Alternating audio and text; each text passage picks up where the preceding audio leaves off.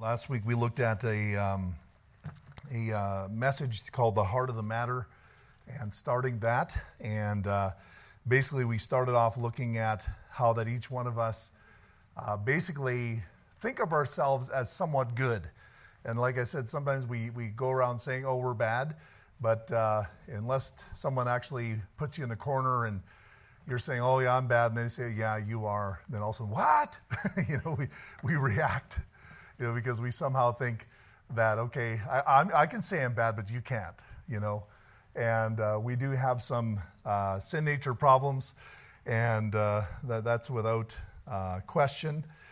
But I'll just read you I'll read you a verse here that we had at the beginning in Proverbs 20, verse 6. It says, most men will proclaim everyone his own goodness, but a faithful man who can find. And then we look at the concept last week of how ultimately adverse situations will reveal what is in the heart, and the heart reveals the truth of the matter. And so basically when you go into trouble, it reveals what's really in your heart. And so the adverse situations aren't making the response, they're revealing the response. They're revealing the heart of the matter. And so that's a very important thing, because then we can start taking responsibility. If we're not taking responsibility for our own heart, then we're always blame shifting. That's just like Adam and Eve, oh, it's the woman you gave me, and oh, it's the devil made me do it, or it's this person and my situation, I grew up here, and whatever. And so we blame our anger, we blame our life problems on situations rather than realizing that something has crept into our heart. And many times it can be something when we're growing up, we allow influences in our life. Maybe we weren't protected the way we ought to, or maybe we did something, we never dealt with it properly. Maybe we haven't been guarding our heart the way we ought to. And that's why it says, keep your heart with all diligence, for out of it are the issues of life. And so we have to put a lot of emphasis on protecting, and that's what standards are about. A lot of people think standards are legalism, but it's not. It's protection. Standards don't make you spiritual. They give you the potential to be spiritual as you block out bad influences and as you allow good influences in. But they don't make you spiritual. But without good standards, you're not going to become spiritual, because as much as the good that comes in, there's bad stuff that's counteracting it. And so we have to make sure that we're keeping the bad stuff out so we can put the good stuff in. And, like I was talking about, I don't know if it was last week, but your heart is like a switch, right? You only have one decision to make where your heart will be set. That's just it. And then fix it there. My heart is fixed, oh God, and your heart is fixed on the world and what you can get down here, or your heart is fixed on heaven, on the things of God. Set your affections on those things which are above, not those things that are on the earth. And so basically it's just a switch. You can't do anything with your heart. In fact, you can't even fix your heart. You can't even clean your heart, but you can set your heart. And then the Lord, when the heart is set on Him, then He has the power to be able to cleanse it and to put things into it that need to be there. But if you switch your heart to the world, the Lord stands back. He says, I can't do nothing with that, because it no longer is pointing towards me. That's why He says your whole purpose is to love the Lord thy God with all thy heart. Set your affections on those things which are above. Seek ye first the kingdom of God and His righteousness. All these things shall be added to you. And so it's really about where your heart is set. Your response to adverse situations reveal where your heart has been set. It reveals it. It doesn't make it happen. It reveals what is happening in your heart. All right? And so that's the basic premise of what we looked at last week, like in Proverbs 23:7. For as he thinketh in his heart, so is he. Amen? So whatever you're thinking, and the heart is a thinker. You think in your heart. I know we think here in our mind, but our mind only accesses information. It only allows information in, and it stores information. Your heart is really what you believe. That's really what you're thinking about.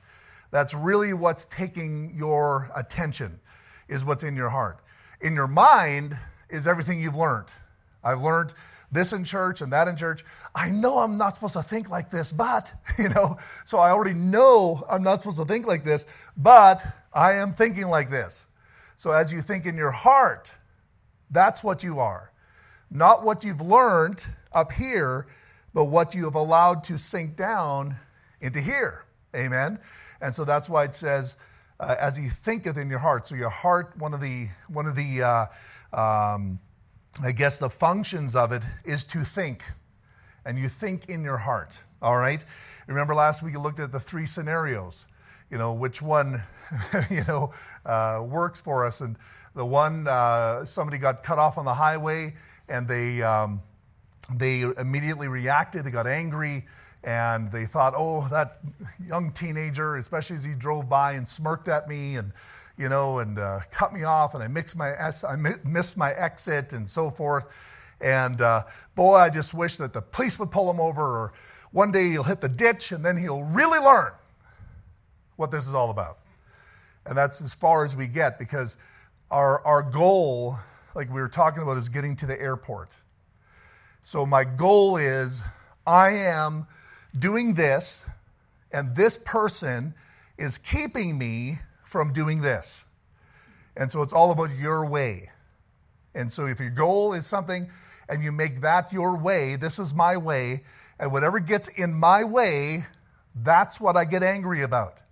And anger is the only way we can respond to things that are our way, And then there's the other one we looked at where same scenario, except you got your pastor in the passenger seat.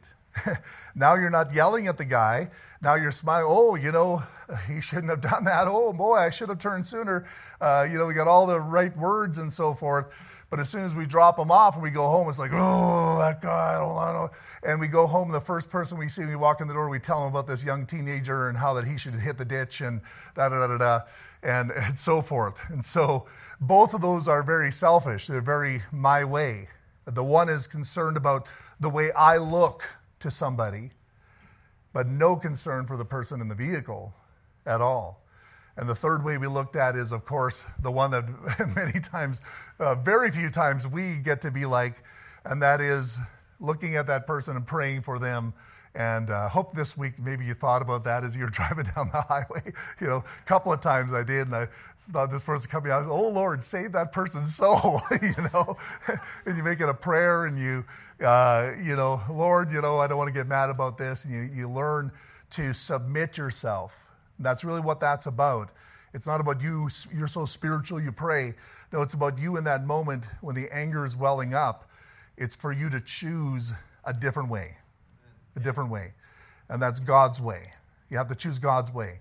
If you keep going your way, as much as you dress it up, as much as you fake it, it's still your way. And you still got the anger there.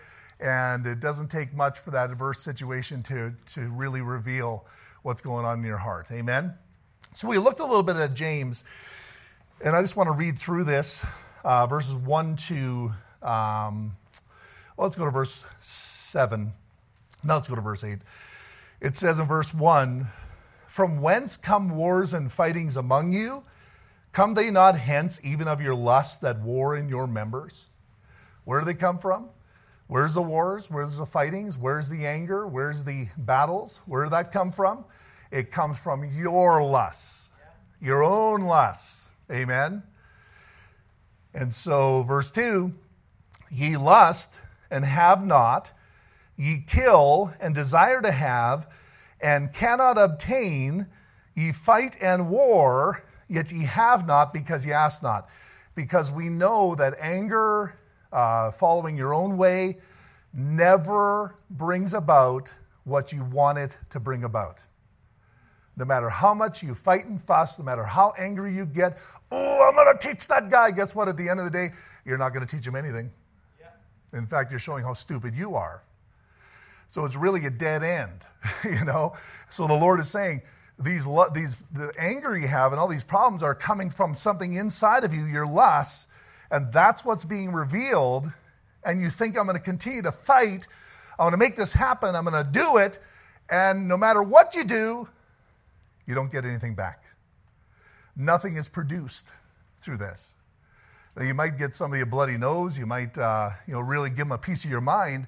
But really, in the end, what did you really gain? there's no God's blessing on that. There's nothing that can come back from that that's going to help you. And so it says, because ye ask not.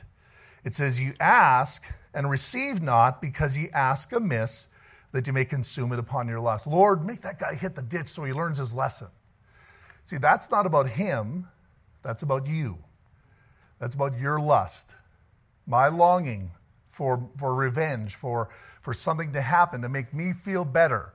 I get, the wrath of man worketh not the righteousness of God. And so God will never answer that kind of, and you can dress it up all you want and say, the Lord, I prayed and the Lord told me to. You're a liar. You're a liar. The Lord does not tell you to do that. Yeah, amen. The Lord will say, submit to me. Submit to me. Then we can produce something that'll be a blessing. Amen. And so going on here, it says, ye adulterers and adulteresses, know ye not that friendship of the world is enmity with God? Whosoever therefore will be a friend of the world is the enemy of God. And that world aspect there is your way. That's what you want. That's what you want to accomplish. It has nothing to do with what God wants for your life. It has everything what you want to do. And when you put yourself in that position, you become an enemy of the Lord. And you also become a prideful person. And the Bible says that he resists the proud. He pushes you back. And that's why I'll read on here. It says, do you think that the scripture saith in vain, the spirit that dwelleth in us lusteth to envy? But he giveth more grace. Wherefore he saith, God resisteth the proud, but giveth grace unto the humble. Submit yourselves therefore to God. Resist the devil, and he will flee from you. Draw nigh to God, and he will draw nigh to you. Cleanse your hands, ye sinners, and purify your hearts, ye double-minded. I like the next verse as well. Be afflicted and mourn, and weep. Let your laughter be turned to mourning and your joy to heaviness. Humble yourselves in the sight of the Lord, and he will lift you up. Amen. And then it goes on to say, speak not evil of one another, brethren. He that speaketh evil of his brother and judgeth his brother speaketh evil of the law and judgeth the law. But if thou judge the law, thou art not a doer of the law, but a judge. There is one lawgiver who is able to save and destroy, but who art thou that judgest another? Amen. And so it has a lot to do with the inner lusts of your heart, but when you apply anger to this context here, it really makes a lot of sense. Our lust, the lust to get what we want produces anger. Every time you get angry, it's a lust to get what you want. It's a lust to get what you want. And God is not in it, ever. He's never in it. You can say, God wants me to be angry. No, he does not. Amen. I'm not talking about being firm like you are with your kids. They sometimes need to know you mean business. Amen. And the Bible, even I was reading that, where's it, 1 Timothy, talking about the Cretians, the slow bellies, the liars. And he says, rebuke them sharply. Amen. So you can rebuke sharply. And the Bible says, in the preaching, it says, preach the word, reprove, rebuke with all long suffering and doctrine. But that doesn't mean you're getting mad and blowing your top. Amen. But you got to be firm about the truth. And you got to approach sin. And you got to deal firmly with sin so people know that it's serious.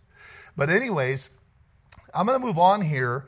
I know we went through a lot of stuff there talking about the scenarios and so forth and how that the devil doesn't make you do it. Amen.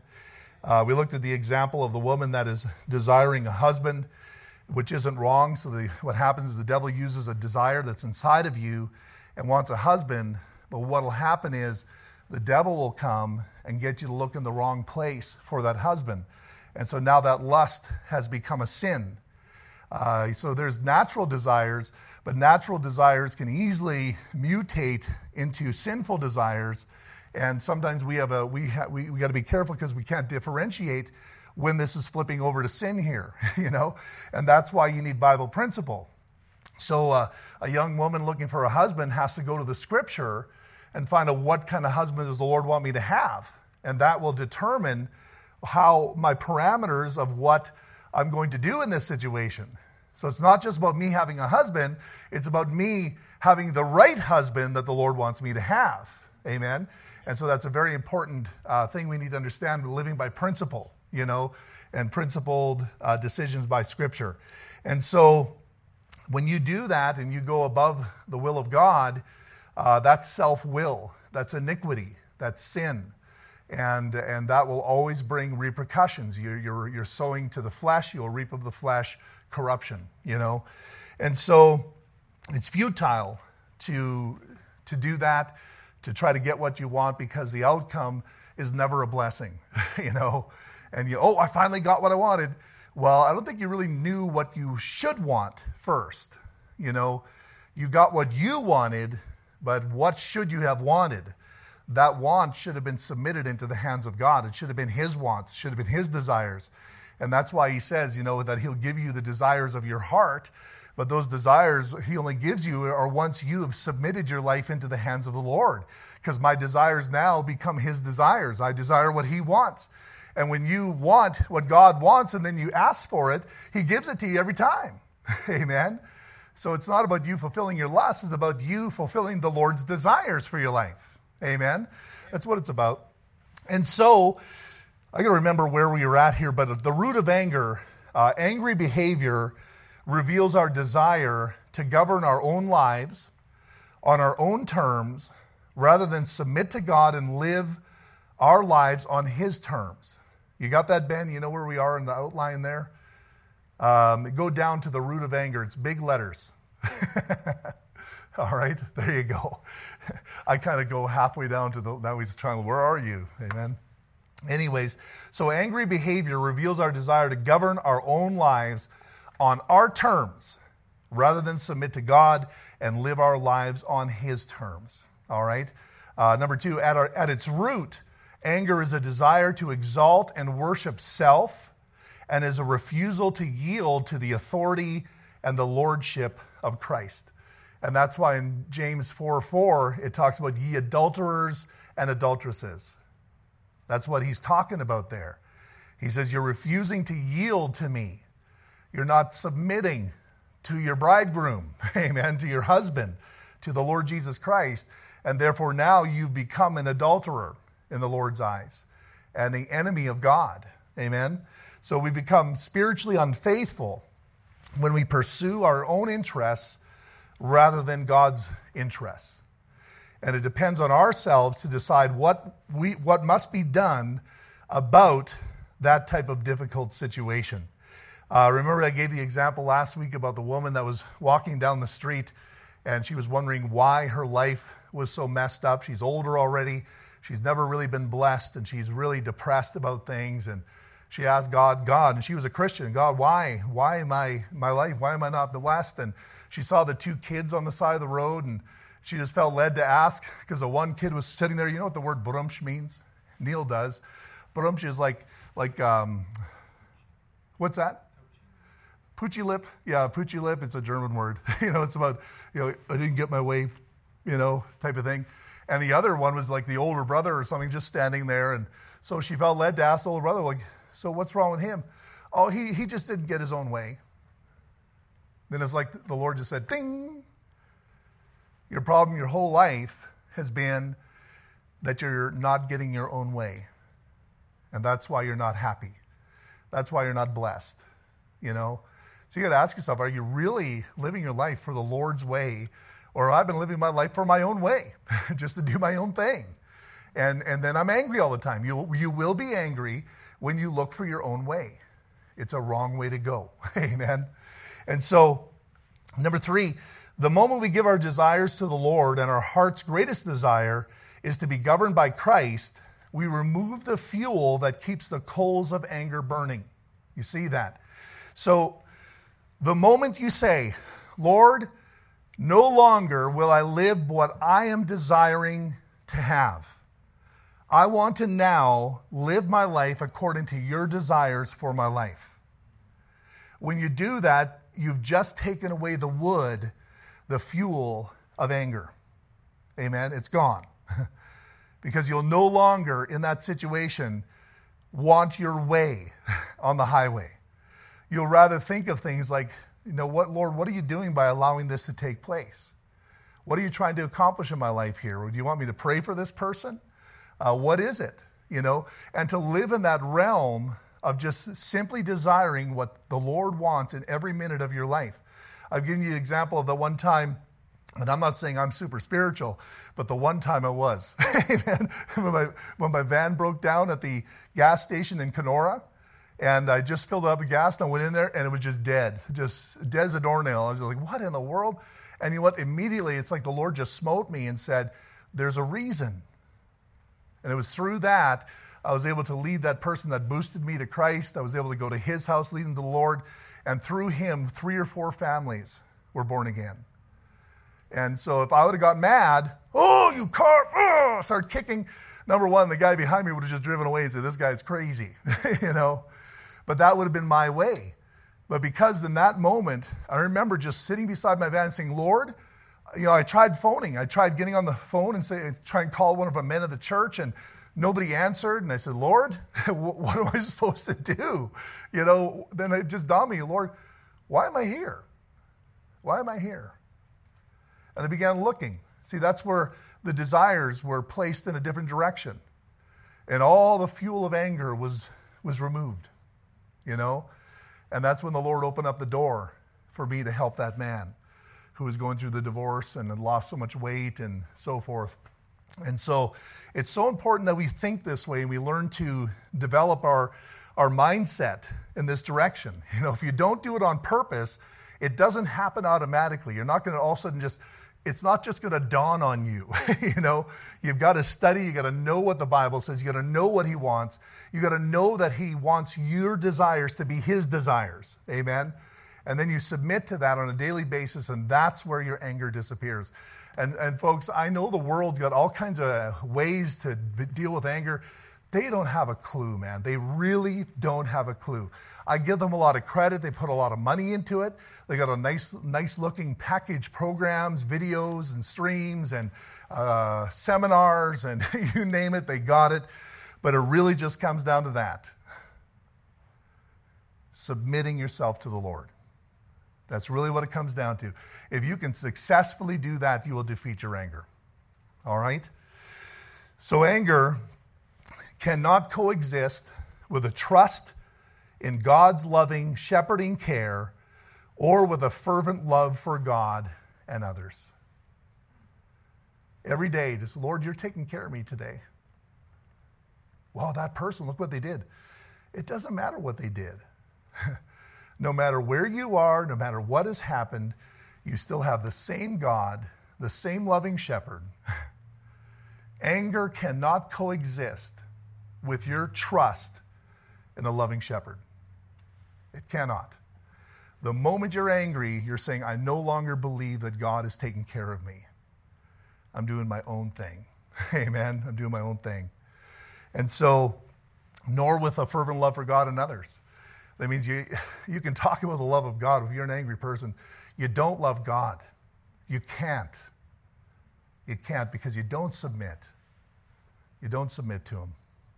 And so, until we have a mature knowledge of Christ's loving and gracious nature, we will never believe that his desire for us is better for us than our own desires. You know? And so it's one thing to say, oh yes, God, God, God, but it's another thing to say, you know what? I need to learn this because I don't know Jesus. You know? All of us are in a process of discipleship. We're all in a process of learning who this Jesus is. You know? And so it's not about us criticizing the next guy where they are in their growth and saying, well, they still got problems. Well, you do too. I mean, you got problems and they got problems, and that's what the house of God is for. Amen? Let's just submit to him. Submit to him and learn about him. And so the Bible says in Colossians 3:12, it says, put on therefore as the elect of God, holy and beloved, bowels of mercies, kindness, humbleness of mind, meekness, long-suffering, forbearing one another and forgiving one another. If any man have a quarrel against any, even as Christ forgave you, so also do ye. Amen? So the example is always Christ, following him, learning his gracious nature, and then submitting to that. And in 2 Corinthians chapter 3:18, it talks about how that we're changed into his image from glory to glory. Amen? That means as you perceive this, as you submit to this, being a spirit-filled believer, you change into that image. You know, you got to be conformed to the image of Christ. That's your whole goal in life right now. Everything that you do for God, everything that you become for God is totally based on whether you will conform to the image of Jesus. And if you reject that, you say, no, I'm going to have my own way. You can pretend like you're serving God, but you're not. You're really not. I am not if I'm just pretending. Amen? It's got to be real. It's got to be real. I got to be in the process of change and so forth. And the Lord has grace, you know. Look at Israel. When they left when they left Egypt, many times they murmured. And you know what? The Lord, He didn't smite them down. Many times at the beginning there, He gave them grace and said, okay, let me teach you a lesson. But you know, by the time they got to the border of the will of God of Kadesh Barnea, He says, now you guys have everything you need to know. And they started murmuring again. And that's when God said, you know what? It's time for me to really mean business and show you the fruit of that type of heart. Amen? And that's when judgment came. So when a person is growing, we allow them to grow and have growing pains. But at some point, they've got to learn there needs to be a submission to the Lord, and you got to move forward for Him, or you know what? You're going to miss what God has for you. You're going to miss it. You know, the whole goal of our life is to be conformed to the image of the Lord Jesus Christ. And I know I'm preaching, Pastor, you got problems. Yep, you do too, And that's why this type of thing isn't about you looking at the next guy. If that's all you can do, you're further off than you thought of being like Christ. You've got to look at yourself. You've got to look at yourself. You've got to examine and evaluate your own heart, where you are at. There ought to be no other person on your mind tonight than you. And if there's somebody else on your mind, you've missed the boat so far. So far. I don't even know if you've begun the journey yet. Amen. It's got to be where it's about you and what God wants for your life, and submit to that. Amen. That's what the house of God is for. Amen. And so the key to this is changing our thinking. Changing our thinking. The battlefield is the mind, and the offensive weapon is God's word. Only God's strategy will free us from enslaving sin the moment we believe it and appropriate it. And so strategy is important, but not your strategy. Sometimes I look at people's strategy and say, what do you do? You're learning from the wrong camp, my friend. Amen. You're on the wrong side of the army here. You're taking satanic tactics and you're bringing it into your life and expecting results. It ain't going to happen. You've got to submit to the Lord's strategy. Amen. And that's why in 2 Corinthians 10, verse 3, it says, for though we walk in the flesh, we do not war after the flesh. For the weapons of our warfare are not carnal, but mighty through God to the pulling down of strongholds. Then it goes on to say, casting down imaginations and every high thing that exalteth itself against the knowledge of God, and bringing into captivity every thought to the obedience of Christ. This is what it's all about. It's about you catching your thinking. Like I say, when you're driving down the highway, wherever you may be, and that thought comes in, we have got to learn to analyze that. It says, is this reality? Is this a real thought that has real ramifications for the Lord? Is this something I should submit to? Or is this maybe just my emotions playing on me, my anger, my bitterness, and now I'm entertaining thoughts that I ought not have, and I'm allowing those imaginations to be uplifted or exalted above the Scripture? And that's wrong. You can't do that. If you're lifting your thoughts above the Scripture, you're lifting your thoughts above God. The Bible says that He magnifies His word above His name. So you've got His name, you've got His word, and then you got me. Fool, dummy, you're not going to win that battle, because if He's got His word above His name, you don't belong on top of the word, you belong underneath His name. Yeah. Amen. in submission. And so he's saying cast down imaginations. We need to catch those thoughts, put them down. Imagination can be many things. It can be a false doctrine. Every doctrine we believe is either in line with the Scripture or it's not in line with the Scripture. If it's not in line with the Scripture, it's imagination. It came in somewhere. Maybe you caught on to somebody else's imagination, but it's still imagination. It's not truth. And behind every idea that is not truth is a demon. Because the devil is the father of all lies. He creates and motivates every lie to exist in this world. If we grab onto that and live according to that, we are following Satan himself. And we are actually falling into his image, not into the image of Christ. The image of Christ, we need truth. Truth. That's what brings us into the image of the Lord Jesus Christ. Amen? So, number one, what we choose to think about and what we conclude in our minds has a powerful impact on what we will do and how it will affect our life for good or bad. So that is very important. Your philosophies. Sometimes I feel I'm on a different plane than other people. They're talking about, well, this is what I believe and this is what I'm saying, well, that may be how you do it, but I can't exist there. I can't operate there. I can't share this with you. And that's why many times there's a separation that takes place. You can't fellowship light and darkness. You can't have a communion with that. There has to be a separation that takes place. Amen. And so that's why there's churches that have different doctrines. If someone comes in here and they say, well, I don't like the King James Bible. Well, this probably isn't the church for you. Because I do. We got a whole bunch of people here that do love the King James Bible. Amen? And the Word of God. And believe in the preservation of Scripture and believe in all those things. So if you don't believe those things, then what are you doing? Or you're saying, I don't really know. This is just what I've been told.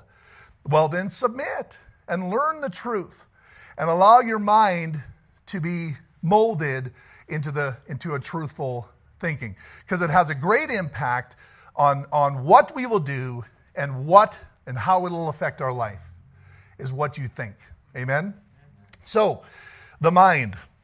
The mind is more than a physical organ called the brain.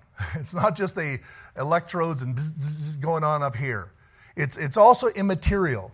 It includes the immaterial part of man that seeks to understand by processing thoughts into a rational order and then drawing conclusions and acting upon them. People that have the gift of teaching, they will know how to organize their thoughts very well. A preacher, not necessarily.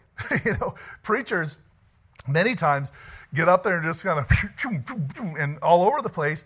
They're not necessarily a teacher, though they do teach, but their gift may not necessarily be teaching, but their gift is preaching. They know how to get to your heart, I always say the teacher goes to your mind and the preacher goes to your heart. There's two different directions. And if you're a good preacher-teacher, you're hitting the mind and the heart at the same time, But that's important. But the mind is immaterial. And so our thoughts and influence produce behavior. Yet our behavior also influences and produces thoughts. The one feeds off the other. Amen? So what you believe in your mind will produce your actions, but when you start producing actions and doing actions, you also begin to feed your mind.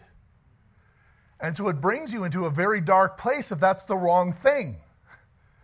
It's a cycle that keeps growing and gets darker because the one is feeding off the other. So we can't have that. We've got to learn to have good thoughts. Amen? And so our good thoughts produce good actions, and our good actions produce good thoughts, and our good thoughts produce good actions, and our good actions produce good thoughts. Amen? And you become stronger in your Christian life. But your bad thoughts will create bad actions, and your bad actions will create bad thoughts, and you will continue to go darker and darker and darker and darker. Amen? So we got to stop this process if we're in the wrong direction in regards to that. The foundation of our core beliefs is formed as we engage our minds in drawing conclusions about God, others, ourselves, and the world in which we live in. That's why many times as a pastor thinks differently than many times most of the members. We look differently at the church than you do. Now, if you're not going to give yourself to understand the church, then we will never be on the same wavelength, and that's why it can cause problems in a relationship. Because they don't understand why a pastor would do this. Well, that's because you have not concluded in your mind how a church functions according to Scripture and the important principles that keep it perpetuating and moving forward. In fact, most people don't even care. If we could close the doors tomorrow, as long as we get our way, we'd say, oh, too bad, something wrong with that preacher. That's not the way I think. I think I'm in this for the long haul, and I'm trying to maintain a church that continues even past my death. And for that, we need purity, and we have to fight for that. If we don't, we lose it. We'll lose the blessing of God. We'll get together and we'll just, let's open up the Bible. We don't really live it. We're not really believing it. Amen? The world doesn't even know what a church looks like that believes the Bible anymore. You understand that? So, either we're going to do this right or not do it at all. Yeah. Like I always tell young people, you don't understand your parents. You don't understand how they're thinking. And so you spend all your time pressuring your parents to allow you to do things that they don't want you to do. And many times, because what we do is we get tired of the process, tired of the fight, we begin to give in. But what we're also giving in on is the future of our child. See, that's where your way has been battling with God's way, and your way is winning. Because your way is having your children like you today. You understand that? It's a big problem in discipline of kids. We got to be child, this hurts me more than it hurts you. They, oh, yeah, right. Well, really it does. Because it's a lot of energy. It's a lot you got to put into bringing your family forward for the Lord. You got to deal with a lot of things, and you got to constantly deal with it. It's like every day you're dealing with stuff, I tell people even about a pastoral, Brother Bourgeois could maybe, amen this. We go through the same struggles that a normal family does, except everybody is putting a magnifying glass on it. And they're using it as an excuse why I'm allowing my children to do the wrong thing. No, you got to have grace, man. You got to allow the process to go forward for all of our families, all of us. And make sure that in your decisions, you're not compromising your own children's welfare for the future. Amen? Continue the process. Folks, I don't sit here and look over, they should do this. Folks, you're all in the process. I'm getting one snapshot of time when we're in church. You are too. Oh, that's a bad family. You don't have a clue what that family is. You get one snapshot and you think you know it all. You are so full of yourself, so proud that somehow you think you know something. Yeah. You know nothing. Yeah. Nothing. We've got to learn. We've got to learn to submit ourselves to the mind of God. See, that's what I mean. Like, there's so many things like that you got to think deeper than just the satanic strategy that we've learned growing up in this world. The world is very simple. I want my way. God's way is different. There's a process of growth and change. There's a way we behave towards others. There's a way we look at God. There's a way we look at ourselves. And all those things have to be learned, and we got to put them into play at the same time and continue growing and growing and growing for the sake of our place before the Lord and also for our family's future. Amen. It's all about this thing right here in your mind. Got to let the Lord change it. If the foundation is faulty, our future choices and actions will be faulty as well. And so it takes time to build. It takes time to put those foundations into place.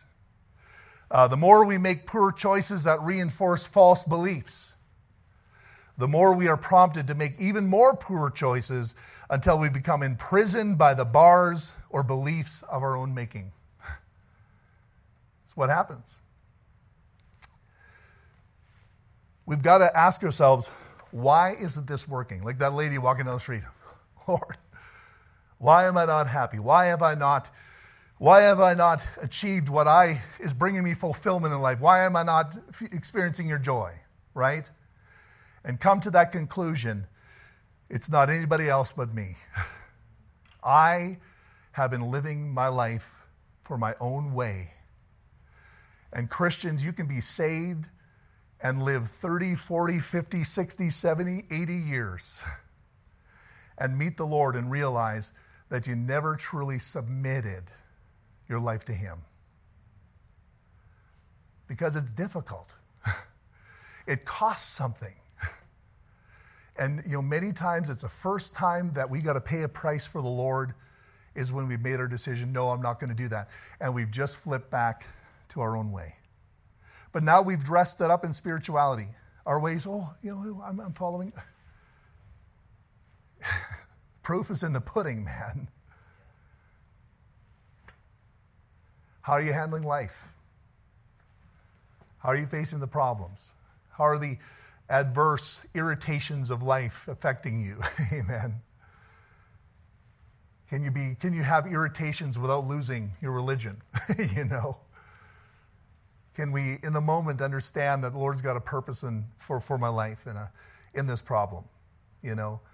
Sometimes that's all that carries me through as I go through something. Lord, you've got something you're doing in my life first.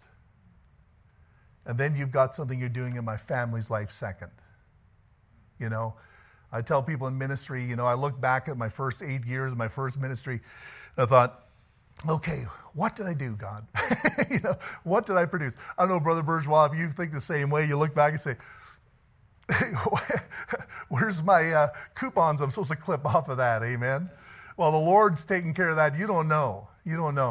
But all you can really take away from that is that the greatest work that I'm aware of that God did in my first 8 years of ministry is what He did in me.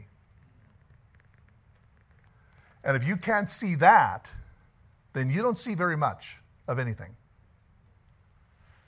That means if you're not changing, then God's not doing anything with you. Why? Why isn't He doing? Because you're doing your own thing.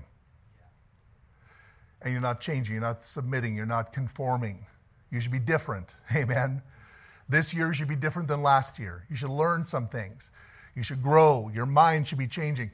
And that change of belief, that change of mind process changes your behavior. Amen. It has to happen. If you don't, you keep making poor choices, you'll just reinforce all the false beliefs you've ever taken on. And those beliefs will become your prison for your unhappiness. You're never truly going to have joy. And everybody else is to blame.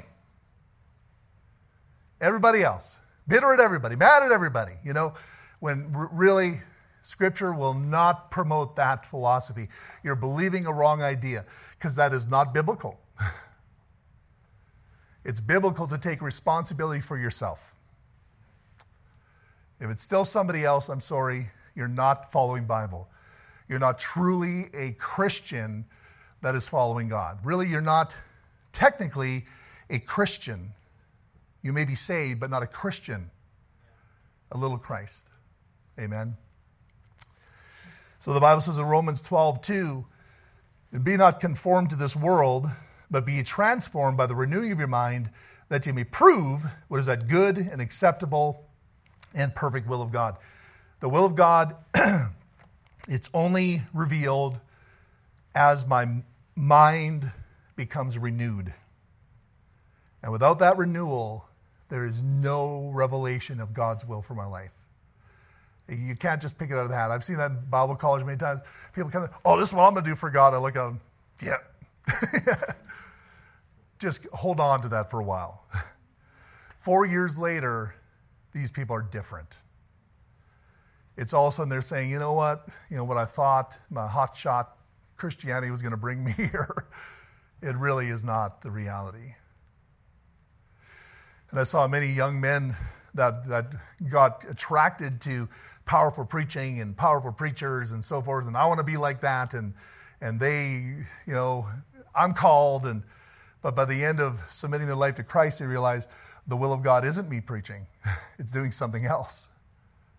But sometimes it's the opposite way, I remember I had an uncle, he passed away, but he was called to preach when he was young. And he never submitted. And I always wondered, I went over to their house and I saw them, and he had a nice farm and lots of kids and so forth, but he was very intense. He was always like, hey, go get that. Just, whoa, he's just so intense. And ultimately, at the end of his life, his wife got so tired of it. She says, you know what? I got to have at least a few years of peace in my life. And she says, I want you out of my home. So he spent the last years of his life alone. Because he wouldn't submit his mind. He wouldn't submit his heart to the Lord to be renewed, to change, to become that preacher that God wanted him to be. And he would have found that peace and joy and that fulfillment. But he had a constant aggravation, constant lack of peace in his life because he was not submitted to the Lord. Finally, even his family says, we can't do nothing with this guy. You don't want to be like that, But that's what I mean. In your mind, you've got to learn to allow your mind to become what Christ wants it to be and not what the world wants it to be. Your career is great. Wonderful. Go forward in that. Learn what you can. Become successful. But I'll tell you something, that's not the mind that the Lord is talking about. It's talking about that submissive mind to the things of God. And then you'll find that all those things you learned maybe in school and say, well, maybe I don't really need those things. I need a whole different set of skills here that the Lord wants me to learn, And so very important. So when we were lost, we were openly defiant against the laws of God. We exhibited attitudes like Satan, self-will, rebellion. Like the Bible says in Ephesians 2, verse 2, wherein in time past you walked according to the course of this world, according to the prince of the power of the air, the spirit that now worketh in the children of disobedience, among whom also we all had our conversation in times past, in the lusts of our flesh, fulfilling the desires of the flesh and of the mind, and were by nature the children of wrath, even as others. We all were like that. Amen. Well, yeah, that sounds bad for those guys. Well, you were one of them. You were just this little pawn in Satan's game, walking in a current of the world, thinking that you had it all together and that you're so great, and yet you're just a little, doing what the devil wants you to do. That's what we were without Christ. But to change that, have Christ come in, and for you to be in a state of mind where you're submitting the thoughts of your mind, you're submitting the goals of your life, you're submitting the ambitions that you have, everything that you are, everything that the world thinks is important to a person to achieve, you're taking all of that and you're putting it in what God wants. That, my friend, is the submitted life. Crucified, resurrected life. Amen? To go from that to that is an amazing miracle. Remember what you were before you were saved? Well, number one, you were miserable. But you were miserable because you were living according to your own lusts, your own desires, what you wanted. And you were miserable because of that. After you get saved, we need to understand the process here is for you to run away from that, not to continue this dualism of, oh, I believe God, but I still want my own way. That's what's called carnality. And so we have to submit that. We have to repent of that. We need to submit that into the Lord's hands. So what we believe determines our behavior. And I'll be done here. Job. Satan believed that Job was upright because of the blessings that God bestowed upon him. Therefore, the Lord gave him permission to take it from him. So the devil's looking at Job and saying, you know what? The only reason that he is the way he is because God gave him all that he has. And that was his mindset when he approached the Lord about Job. That's why in Job 1 verse 11, it said, but put forth thine hand now and touch all that he hath, and he will curse thee to thy face. So he thought the only difference between Job cursing God and blessing God was the possessions that he had within his hand. But because Job had the right faith, he had the right reaction to the trials and the loss. Right?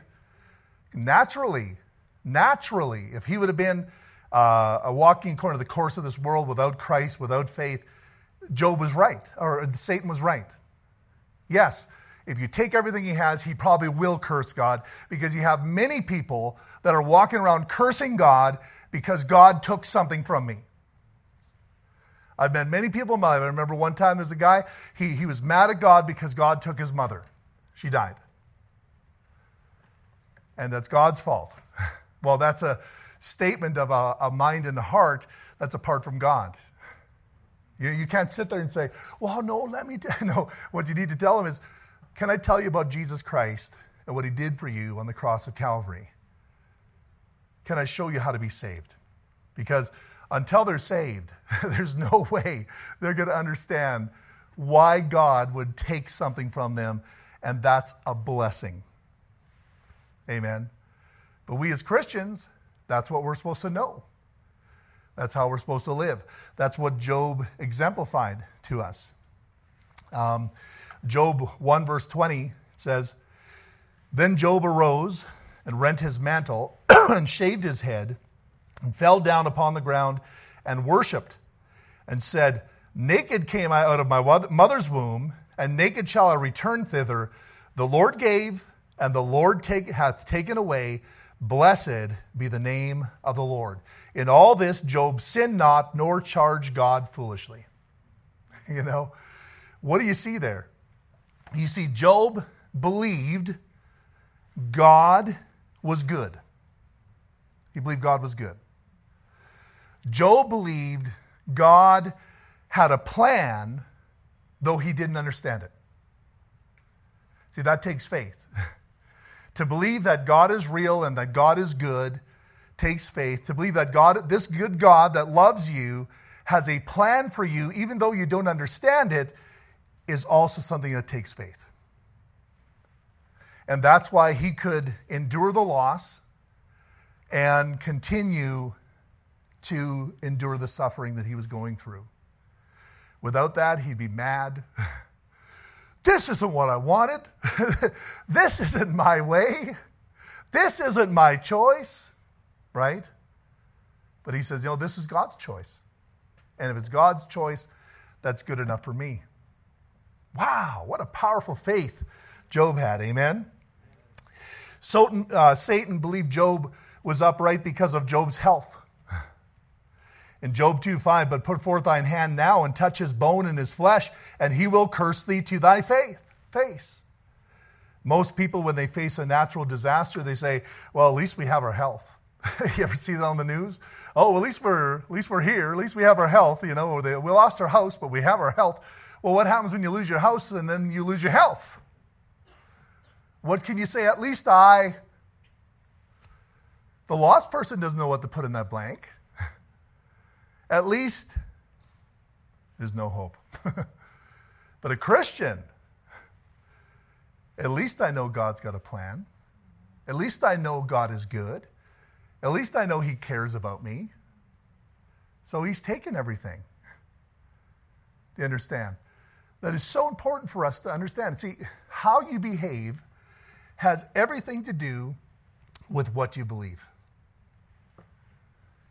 And your good behavior, bad behavior is dependent upon what you believe.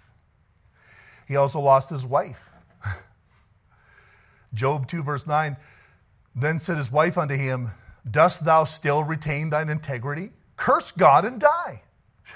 She lost her faith. But he said unto her, thou speakest as one of the foolish women speaketh. This guy had integrity. What? Shall we receive good at the hand of God? And shall we not receive evil? In all this did not Job sin with his lips. He had it all figured out. He says, you know what? Do I expect God to coddle me my whole life? Do I think that God's only going to do good things that don't hurt me? Or isn't God going to also allow things that are going to be very difficult? And so it changed his belief, changed the way he looked at his problems and how he reacted.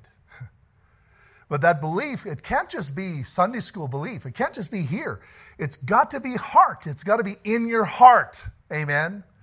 So that when the trial hits, you automatically say, yes, it's okay. I mean, God, it hurts. Lord, really, if you were to ask my, opinion, I don't like it. I mean, why not? I mean, he knows it already. Don't be scared of telling him, in your prayer, Lord, I don't like this. But I believe you, trust you. It's going to be okay. Amen. See, that's the only thing that's going to make us like Christ. It's the only thing that's going to make us control how our reactions are. It's the only thing that's going to take away our anger. Eternal things were as real to Job as material things. That's the key. Once that takes place, what you'll see when you come in this room is not chairs and a preacher. What you're going to see is the body of Jesus Christ, and you're going to see his eyes over it. And you're going to see his will in it. It changes everything. Amen. And if it doesn't, it's just a bunch of chairs in a room. That's all it is. We've got to start letting God change our minds. And we're going to continue on doing our own thing every day of our life. And then when the trials come, anger, frustration, irritation, all these things. Oh, I'm not angry. I'm just a little frustrated. Well, that's anger. Amen. I'm not angry. I'm just irritated. Well, that's anger. You're just dressing up nicely because you're concerned what people think about you, because you're still living for you, not for God. Amen. He says in Job 19:25, for I know that my Redeemer liveth, and that he shall stand at the latter day upon the earth. He saw it as real as the material things in front of him. He saw his Redeemer living and standing on the earth.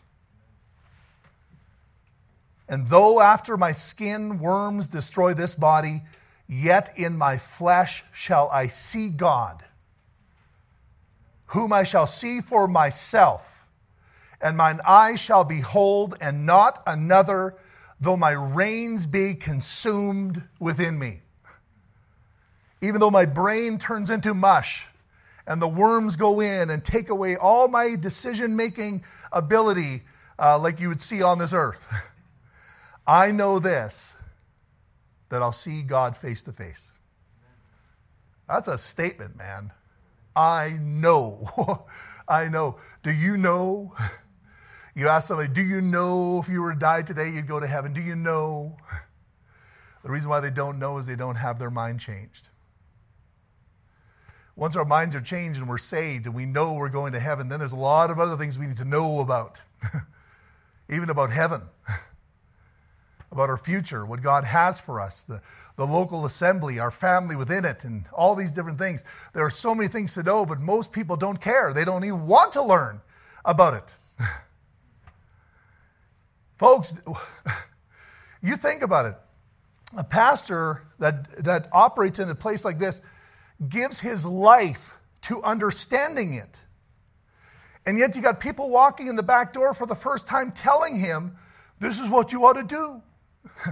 Yet you go into their garage and you read one book on how to take apart a motor or how to tune up a vehicle, and you tell them, let me tell you what to do. They say, pfft, what school did you go to?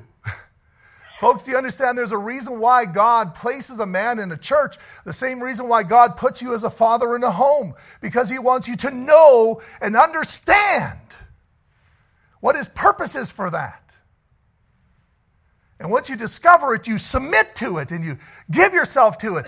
And then what you believe becomes reality. And that reality is your faith. And that faith, even though you don't see it, it's there. And you make decisions your whole life based upon what the Bible says, because it's just as real as this pulpit in front of my face.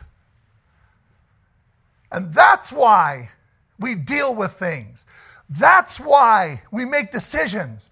That's why we deal with our sin, because we know the Bible says that we will reap what we sow, and we know that's real and true, and it's coming to pass, and the seeds are in, and the crop is rising. Amen? As real as it is something in front of you today. If your mind will not change, you'll miss all of it. Anger, anger, anger, frustration, irritation, and you will lose. You'll lose it all. Every bit of purpose that God has designed for your life is going to be gone. You know what I believe? A minority of believers are actually going to do the will of God. That's what I believe. I believe in a room like this, a minority will truly do what God wants them to do. And the rest will live this dualism. You know, my way, God's way. Talk about God's way, but really it's my way. When are we going to learn? When are we going to change our minds? When are we going to submit to God? When are we going to let him put the desires of his heart in our heart? Amen. Some people think, well, you're just not thinking right. No, it's many times because I am thinking right. It's just you're thinking so differently. And maybe there's sometimes in your life you're thinking right and I'm not. But all I need to do is make sure that my thinking is God's mind, Christ's mind on the matter. Amen. That's how we deal with anger. It's not just, let's lasso them wild stallions and let's make sure we hold them back now. No, sir. You're going to put all of your energy into holding back those stallions every day. See, I did good today. I didn't blow up on anybody. Well, yeah, but all your energy went into pulling back the stallions. And whether you like it or not, sooner or later, some situation's going to cause you to drop the reins. We've got to submit to the Lord. Take away the fuel from the fire. Amen? And God will change our lives. Let's bow our heads.